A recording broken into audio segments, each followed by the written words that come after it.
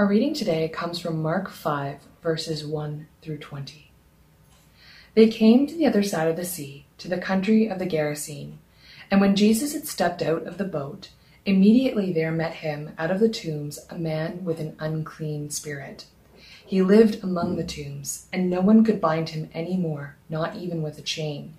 For he had often been bound with shackles and chains, but he wrenched the chains apart, and he broke the shackles into pieces. No one had the strength to subdue him. Night and day, among the tombs and on the mountains, he was always crying out and cutting himself with stones. And when he saw Jesus from afar, he ran and fell down before him. And crying out with a loud voice, he said, "What have you to do with me, Jesus, Son of the Most High God? I adjure you, by God, do not torment me." For he was saying to him, "Come out of the man, you unclean spirit." And Jesus asked him, "What is your name?" He replied, "My name is Legion, for we are many." And he begged him earnestly not to send them out of the country. Now a great herd of pigs was feeding there on the hillside, and they begged him, saying, "Send us to the pigs, let us enter them." So he gave them permission, and the unclean spirits came out and entered the pigs. And the herd, numbering about 2,000, rushed down the steep bank into the sea and were drowned in the sea. The herdsmen fled and told it in the city and in the country, and people came to see what it is that happened. And they came to Jesus and saw the demon-possessed man, the one who had had the legion, sitting there, clothed and in his right mind, and they were afraid. And those who had seen it described to them what had happened to the demon-possessed man and to the pigs. And they began to beg Jesus to depart from their region. As he was getting into the boat, the man who had been possessed with the demons begged him that he might be with him. And he did not permit him, but said to him, "Go home to your friends and tell them how much the Lord has done for you and how he has had mercy on you." And he went away and began to proclaim in the Decapolis how much Jesus had done for him, and everyone marveled. This is the word of the Lord. Well, good morning. We are continuing our series on the book of Mark, Mark's description of the life of Jesus, and we have come to this rather prominent description of Jesus in direct confrontation with spiritual evil. I have to admit, I used to think that demons and evil spirits were just superstitious ideas from a superstitious age, until I went to Cuba. And working there with the church and working there with people, I began to see people that seemed to be demon-possessed all over the place. And I remember coming back, I was living in Vancouver at the time, and going to this big, very kind of well-dressed church. And I remember meeting someone at this church. And this person stood out. His name was Todd. Todd had ripped jeans, ripped jean jacket, long hair, all the way down to like his butt. Tattoos everywhere. He stood out in this very well-groomed crowd. And I asked him, why are you at this church? Because he seemed to disconnect with the rest of us. And he told me why. You see, he grew up in a physically and sexually abusive household. Broken and scarred, he craved the power to stop people from hurting him. And so he heard about evil spirits, that they gave power to people, and he invited them into his life to give him power. And they did. He was able to do occult things. He was able to practice automatic handwriting. It gave him a certain power over people. And he kind of rose in the dark, marginalized circles of drug trafficking. Nobody messed with Todd, because Todd had power. So I asked Todd in the middle of a church lobby, did you think those demons are really real? He said to me, "Danny," he called me Danny, "Danny, what Bible are you reading? Of course they're real. They took me over." We're looking at a particular event in the life of Jesus where Jesus confronts demonic spirits who've taken somebody over. And what Mark says, and what Jesus reveals says, we should listen to Todd, because they are real, and they can take us over. The gospel says that the final enemies, the most profound enemies of God, are actually evil spirits, and that human enemies of Jesus that we see all through the Gospels are really servants of the darker, more powerful enemies. The true battle of this time was Jesus against the demonic forces. And I submit to you, the Gospel says the true battle of our time is that same battle with evil. The great battles we presently face, the battles against racism, against tyranny, against COVID, these are actually skirmishes, symptoms, outworkings of deeper, more profound battles. And the gospel invites us to grasp this, to see that the fights we see and perceive with our eyes, the evil we can measure, is not the whole thing. We think we can fight these battles with education and legislation, but the gospel says the reality of darkness, the darkness around us and the darkness in us, invites us to find a deeper answer, actually urges us to find a stronger cure. All of us, not just people outside the church, but people inside the church, need to confront the reality of this darkness. And so here, Mark confronts us with three things. Firstly, the real power of darkness. Secondly, the true power over darkness. And thirdly, the real choice we have between which of these powers we will choose. The real power of darkness, the true power over darkness, and the real choice we have. The real power of darkness, the first part. There's three scenes here. Firstly, the description of this demon-possessed man. Secondly, this man confronting Jesus. And thirdly, the Gerasenes in Jesus. And these three give us our 3 points. Firstly, let's look at the man and see the power, the real power of darkness. We see Jesus here. He's in a place where the Gerasenes live. It's a region of ancient Israel populated primarily by non-Jewish people after the Roman colonization. And he meets a man, Jesus does, near the water, among tombs, which are considered unclean by Jewish people. And this man is possessed by unclean spirits, or what we would call demonic spirits. Chains, it says, could not restrain him. Shackles could not hold him. People could not handle him. He had immense power, but he used that power to cry out, to wander alone, and to cut himself with stones. Now let's just stop and drill down a little bit on who this man is and what's happening to him. Firstly, note the real presence of evil here. It exists whether people believed it to be a demonic presence or not. Historians tell us that people manifesting these symptoms back in this day would have labeled this person insane. Very similar to how we would have labeled him. Mark doesn't even bother with that. Mark just says he had these evil spirits in him. Mark wants us to realize objective reality trumps subjective perception. The evil was real. Secondly, it was personal. These demons are beings. They're personal. Evil isn't an impersonal thing. Though evil can be entrenched into impersonal systems of evil and oppression, it can be more than personal. It can never be less. It's always personal. Thirdly, look at the power. Look at the power of this evil. It completely controlled him. He had no control over himself. It controlled him when he confronted others. They probably had to gather together in force to relegate and quarantine him into these tombs. Immense power. And finally, look at the purpose of this evil. What's it trying to do to him? What are these unclean spirits who later call themselves Legion? What are they trying to do? They're trying, in one word, to dehumanize him. They alienate him relationally from everybody. They physically put him into a place where he's constantly harming himself. They emotionally torture him. When Jesus comes, he runs to him, and yet he says, "Stay away from me," as we're about to see. He's relationally, physically, and emotionally tortured, scarred, isolated. What would we have done to this man? We would have quarantined him off in probably a mental institution, just like they did in their day.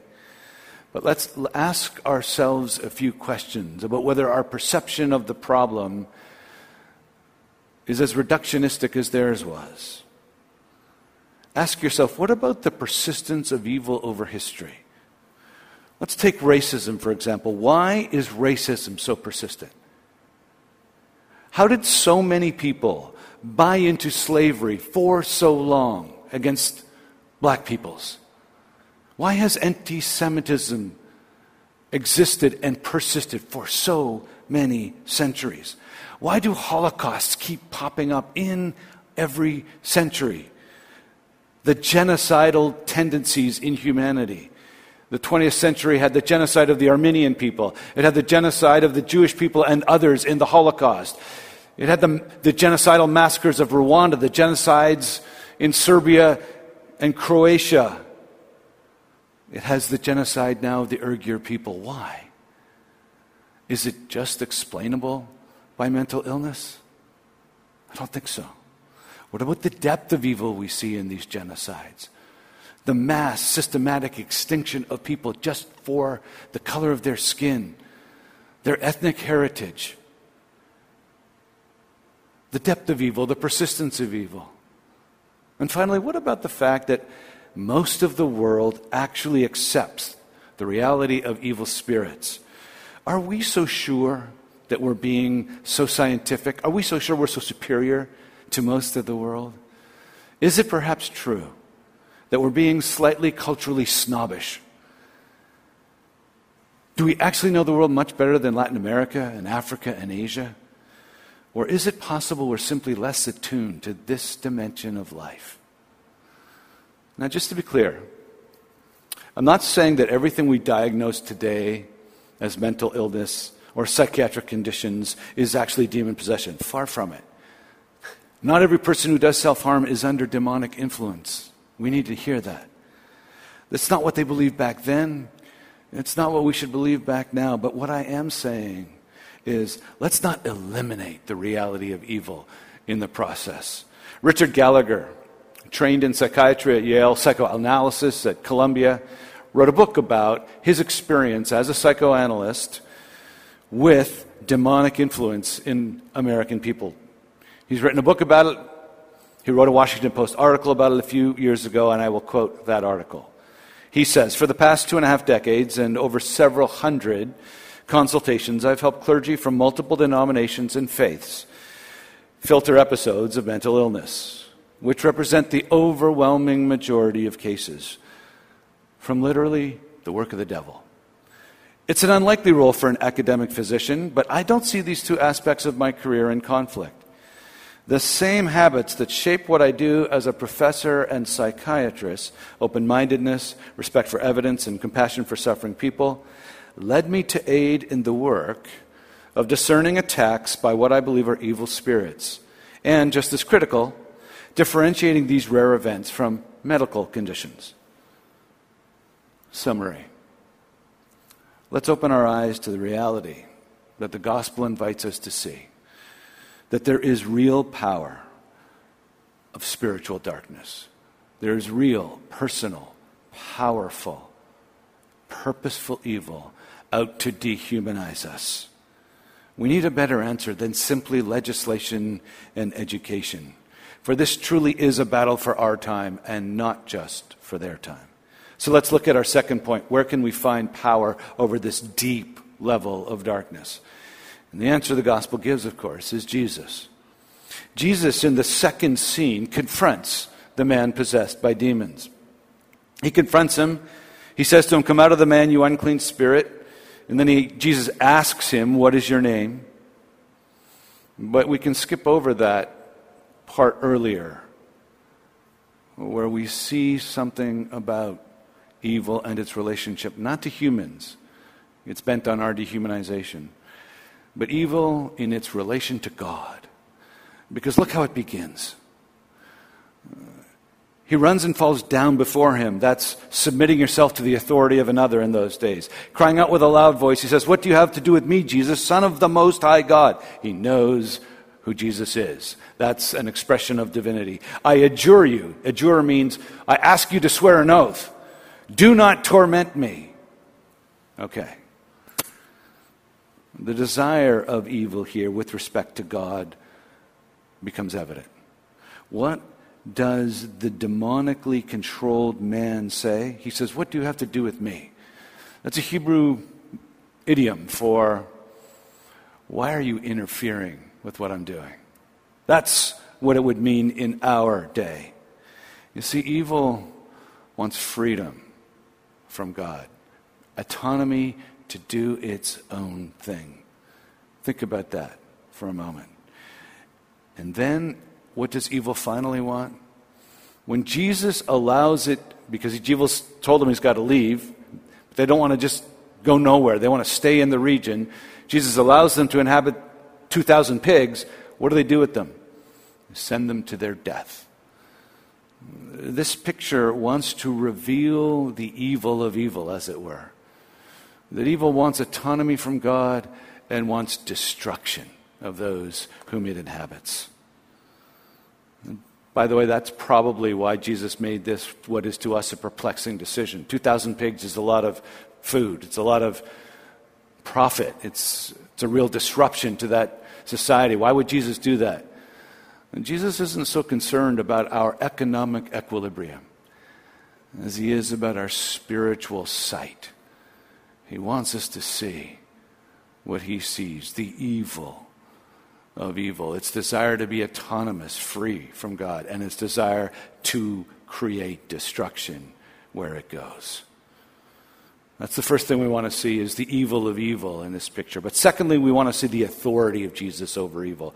The demons make this man fall down before him. They negotiate. They beg Jesus not to be left, not to leave the region. What's going on here?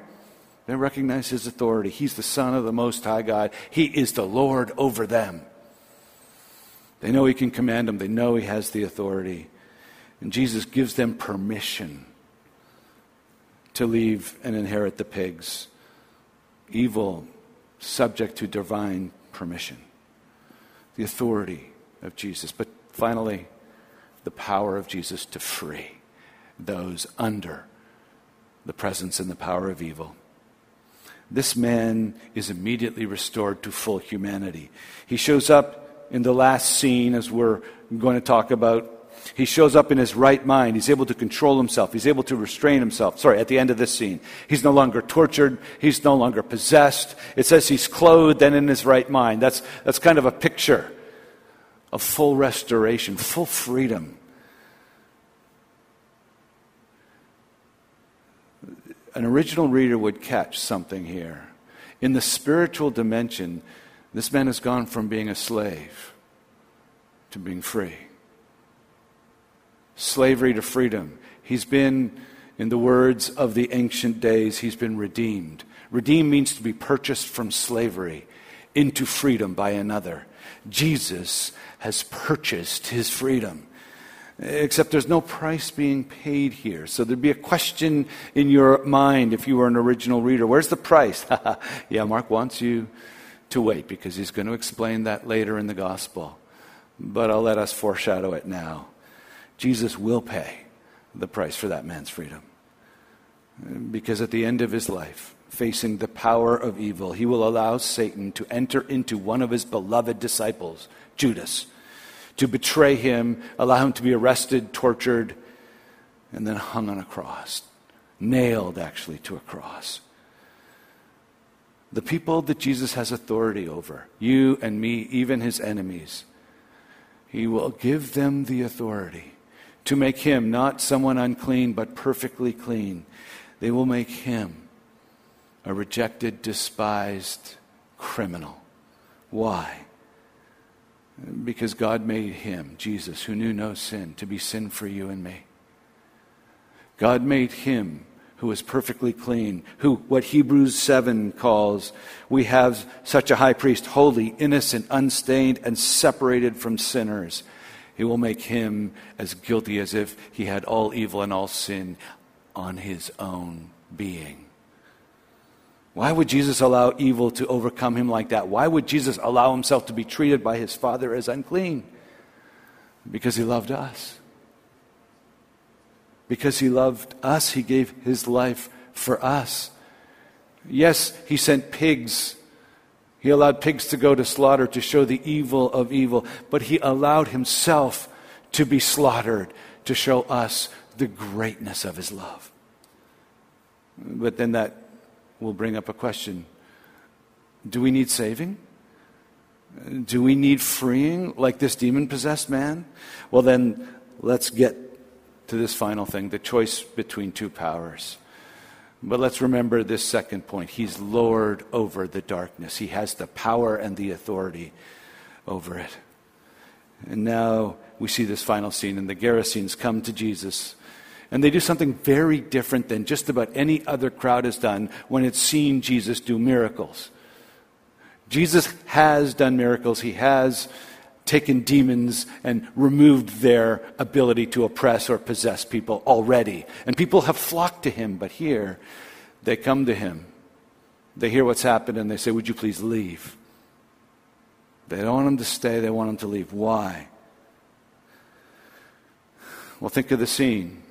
Now, from a Jewish perspective, Jesus has landed on a boat to a place with tombs. An area of tombs is unclean. There's a man with unclean spirits. He's unclean. He's living in a fundamentally Gentile community. Gentile communities, because they eat pigs, they're unclean. The pigs themselves are unclean. Unclean everywhere here. Jesus has entered into a completely unclean environment. But to the people who lived there, the pigs weren't unclean. And the man wasn't unclean. They were just life as it was in normal. It was wealth, it was food, it was the regular intercourse of life. Yeah, there was a guy who was a problem, but he was quarantined, so we didn't have to really worry about him. And we had our food, we had our economy going, and then Jesus showed up. He walks in, and within about half an hour, he has blown their world apart. And so what do?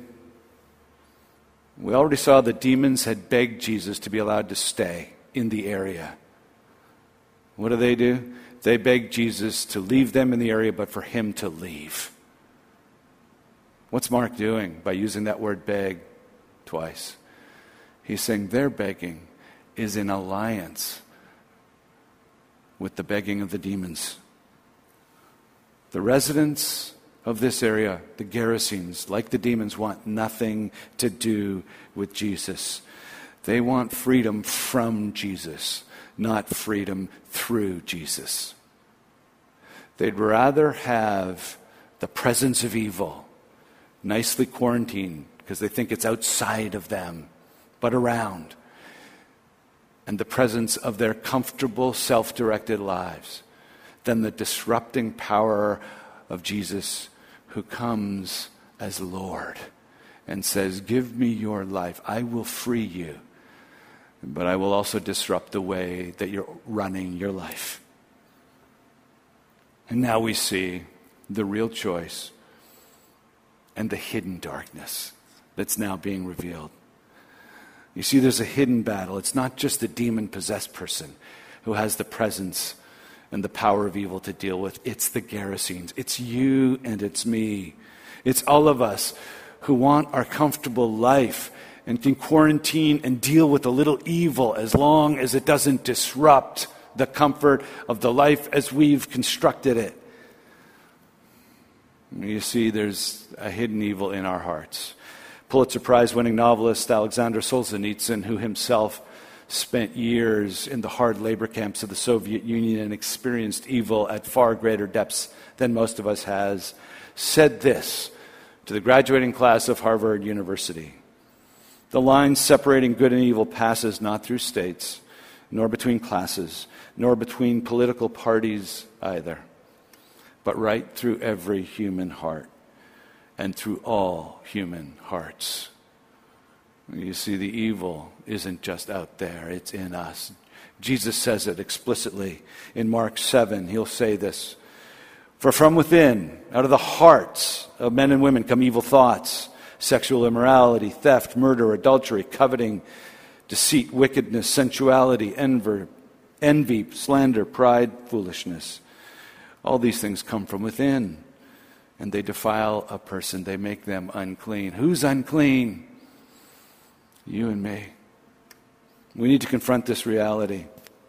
In our hearts, there is a dark hunger for comfort, for power, for autonomy from God. Jesus, please, leave me alone. Wherever you are in your journey of faith, you have inside of you that inclination. What motivates you to say, Jesus, please leave me alone. Please leave this area of my life alone. Please leave this region. I don't want interference here. I don't want the disruption you cause. Because when you come as Lord. You come with disrupting lordship, power, and authority. And I don't want to submit to that right now. It's too disruptive. The freedom you promise, what cost? It's going to cost me my life. Yeah. Jesus says, yeah, it is. And it's going to grant you the freedom you're actually looking for. You see, whatever motivates you to say no to Jesus, get out, Jesus, whatever that is that you really desire, and you think God probably doesn't want you to have, some achievement you crave, some position you hunger for, some success you long for, you can't bear to think it's taken away from you, that thing that you think will make you whole, you're giving that thing power. You're giving that thing the ability to define you, and that thing is having the power to make you serve it. That thing is opening you up to be used by evil forces who know that dynamic in you to fool you, gain your allegiance, and hopefully in the end begin to dehumanize you. Do you think giving your life to pursuing wealth makes you more human or less? You ever met a Scrooge-like person? Do you find them more human or less? Do you find someone who's given themselves over so much to popularity that they're such a people pleaser? Does their people pleasing make them more human or less? See the dehumanizing power of giving yourself over? I talked to Todd about this. Todd, I said, so what changed? And Todd said, I had this power. People knew I was a bad man, but it began to change me. The drug culture began to get into me, and I was doing drugs regularly. Then I began to have suicidal and self-destructive thoughts. He became a dangerous and unstable man. He had suicidal thoughts, and then he became dangerous to others. And then they became dangerous to him. He actually fled the city for a couple of days because his life was in danger. He had become dehumanized, alienated, and his life that he thought would give him power now gave him nothing. The only place he could find where he could be anonymously away for a few days, he went to someone who he knew, I think his hairdresser, who he knew was a Christian, and said, do you guys have any retreats? They said, there's a retreat this weekend. He said, good, sign me up. He knew no one would be looking for him there. You see, you and me, this decision to choose to follow the powers of darkness because we want to be away from God, free from God, or the decision to choose the one who has the power over the darkness is a live one. If you're here and you're investigating Christianity, it's something you've not quite yet made the decision of, and it's staring you in the face. If you're a Christian, in areas of your life, that question's still the question for you in that area of your life. Now, here's the interesting thing about Jesus, though, that perplexes scholars. He agrees with the Gerasenes to leave. But then the man comes up to him. So let's look at the healed man. He follows Jesus. He says, I want to go with you. Come with me. Let me come with you. He begs Jesus. There's the third beg. You see the contrast? The two beggings, they want a freedom from Jesus, and the one, let me be with you all the time. It's beautiful. But then why? Why does Jesus agree with the demons and let them leave, but stay around? Why does he agree with the Gerasenes to himself leave, but not let this man stay around with him? Because Jesus is showing us something of the essence of his person and his mission. You see, Jesus came here to this unclean place to leave. The unclean place I'm talking about is not this region, it's this world. All of us have sinned and fallen short of the glory of God from God's perspective. Every human being, this whole world, is unclean. And Jesus in love came to serve those who hate him, who are allied with the dark demonic forces. And he allowed men serving demons to ally themselves together to conspire to arrest him, to torture him, and to kill him. Roman authorities, Jewish leaders, they came together, unwitting servants of dark forces, to make him leave this world. And the cross shows us that the whole world is unclean. The whole world is guilty. All have sinned and fallen short of the glory of God. The whole world needs the freedom that Jesus has. The whole world needs freedom from the power of darkness. And Jesus, who will go to the cross and do that, turns to this man and says, "No, my mission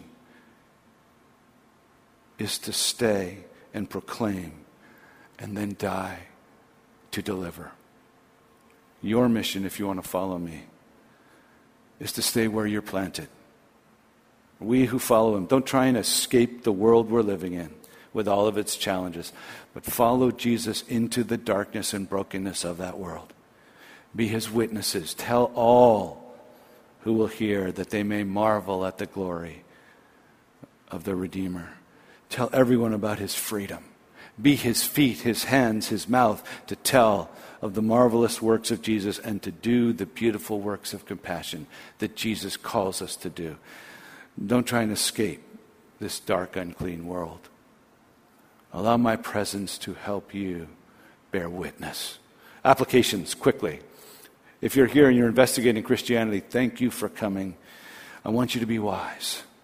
Be wise to the fact that there are deeper forces of evil in this world that lie behind the human forces of wickedness that we're all talking about and confronting in our present conversation.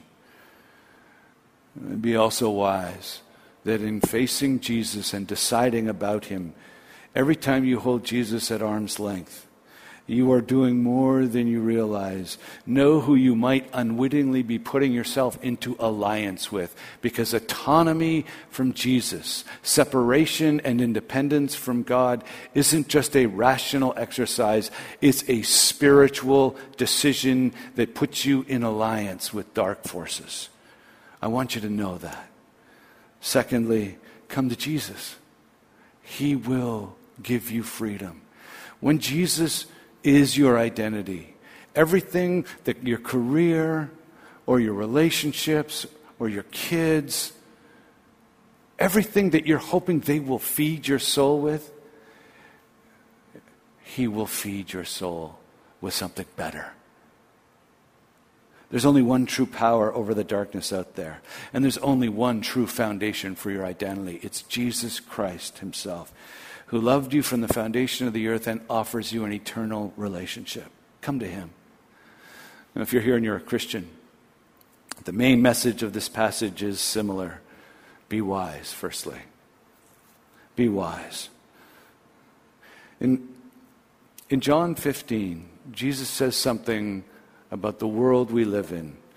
He says, if the world hates you, know that it hated me before it hated you. If you were of this world, the world would love you as its own, but because you are not of the world, but I chose you out of the world, therefore the world hates you.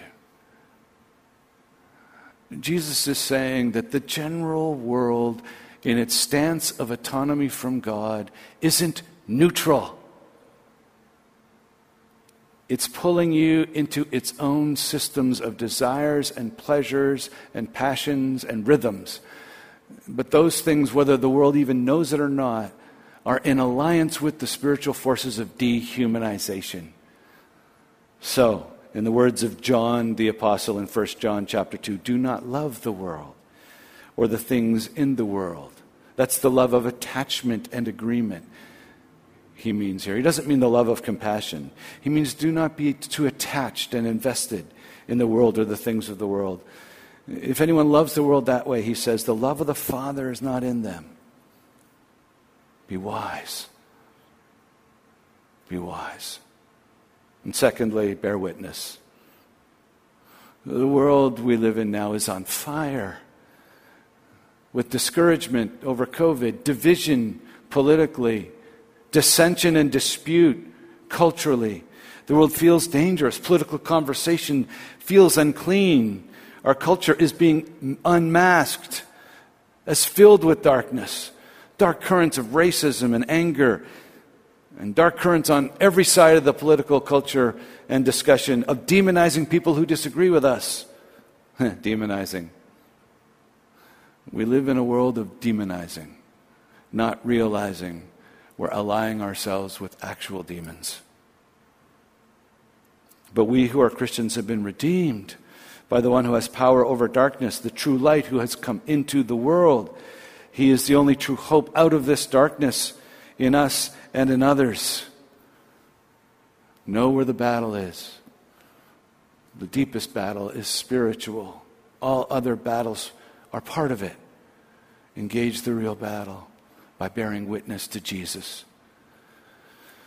Todd looked for refuge in this retreat, and he heard about Jesus, and he went, wait a minute, there's true power, there's real power. And he became a Christian right in that weekend, and he was freed. The power of his past abuse was broken over him. The power of drug addiction was broken in him. The power of needing that kind of dark power to feel safe was taken from him. And when I met him, he said, Dan, I want to help people like me. I hear you're pretty smart with answers to the Bible. Could you help me create a Bible study for people who are on the margins, for people who are coming from the world I came from? And I said, I don't know your world. I'll try. He said, all you got to do is show up and answer. I'll bring them. And he did, 14, 15, 16 people every week. I remember we were sitting at a Starbucks having it once, and a guy walked up to us and looked at us and went, you guys, what are you, a band? And a manager?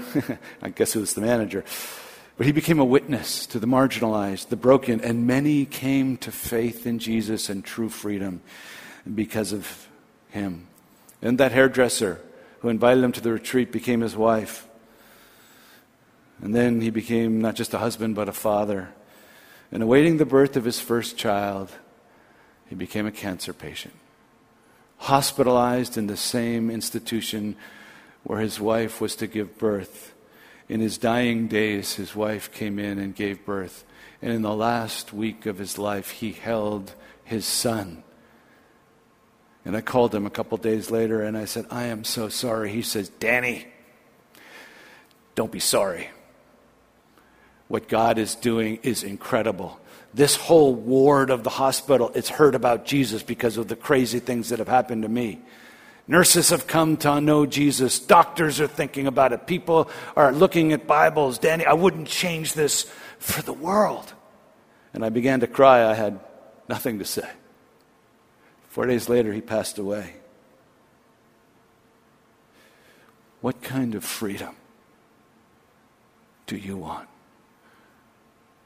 Freedom from the darkness, or freedom from the one who brings freedom from the darkness because he's Lord of darkness. Choose you this day which freedom you want to obey. Let's pray. Father, I thank you and praise you for your goodness. I love you. I pray that the people who are here will love you and that they will choose the true freedom, the true power. In Christ's name, amen. All right, we have time for some Q&A, and I have many here. So I'm just going to take a few of them. I'm sorry, I'll try and answer the rest this afternoon. I'll keep the phone, but there are well over 15. Your tie is off center, and I find it very distracting. Thank you. Do you have a real question? Oh, yes, here we go. The question, how should we respond if we meet someone who has an evil spirit or is demon-possessed? I would say pray. Pray like crazy. Talk to them about Jesus. If it gets dangerous, it gets dangerous. Leave if you're in physical danger. Keep speaking Jesus if they're willing to listen. Sometimes it does get dangerous, as I mentioned a couple of weeks ago. Sometimes God gives you the authority and the demons leave and this person comes to faith. In the case of Todd, great question. Why is faith in Canada weak? Faith in almost all, here I'll fix my tie, there we go. Faith in almost all developed countries that are highly technological and highly science-based tends to be weaker and less attuned to these spiritual dimensions. It's not just Canada. But why is faith in Canada weak? That's a spiritual question you can ask God. I wish I knew the answer. I wish it was stronger. I think it's a great question.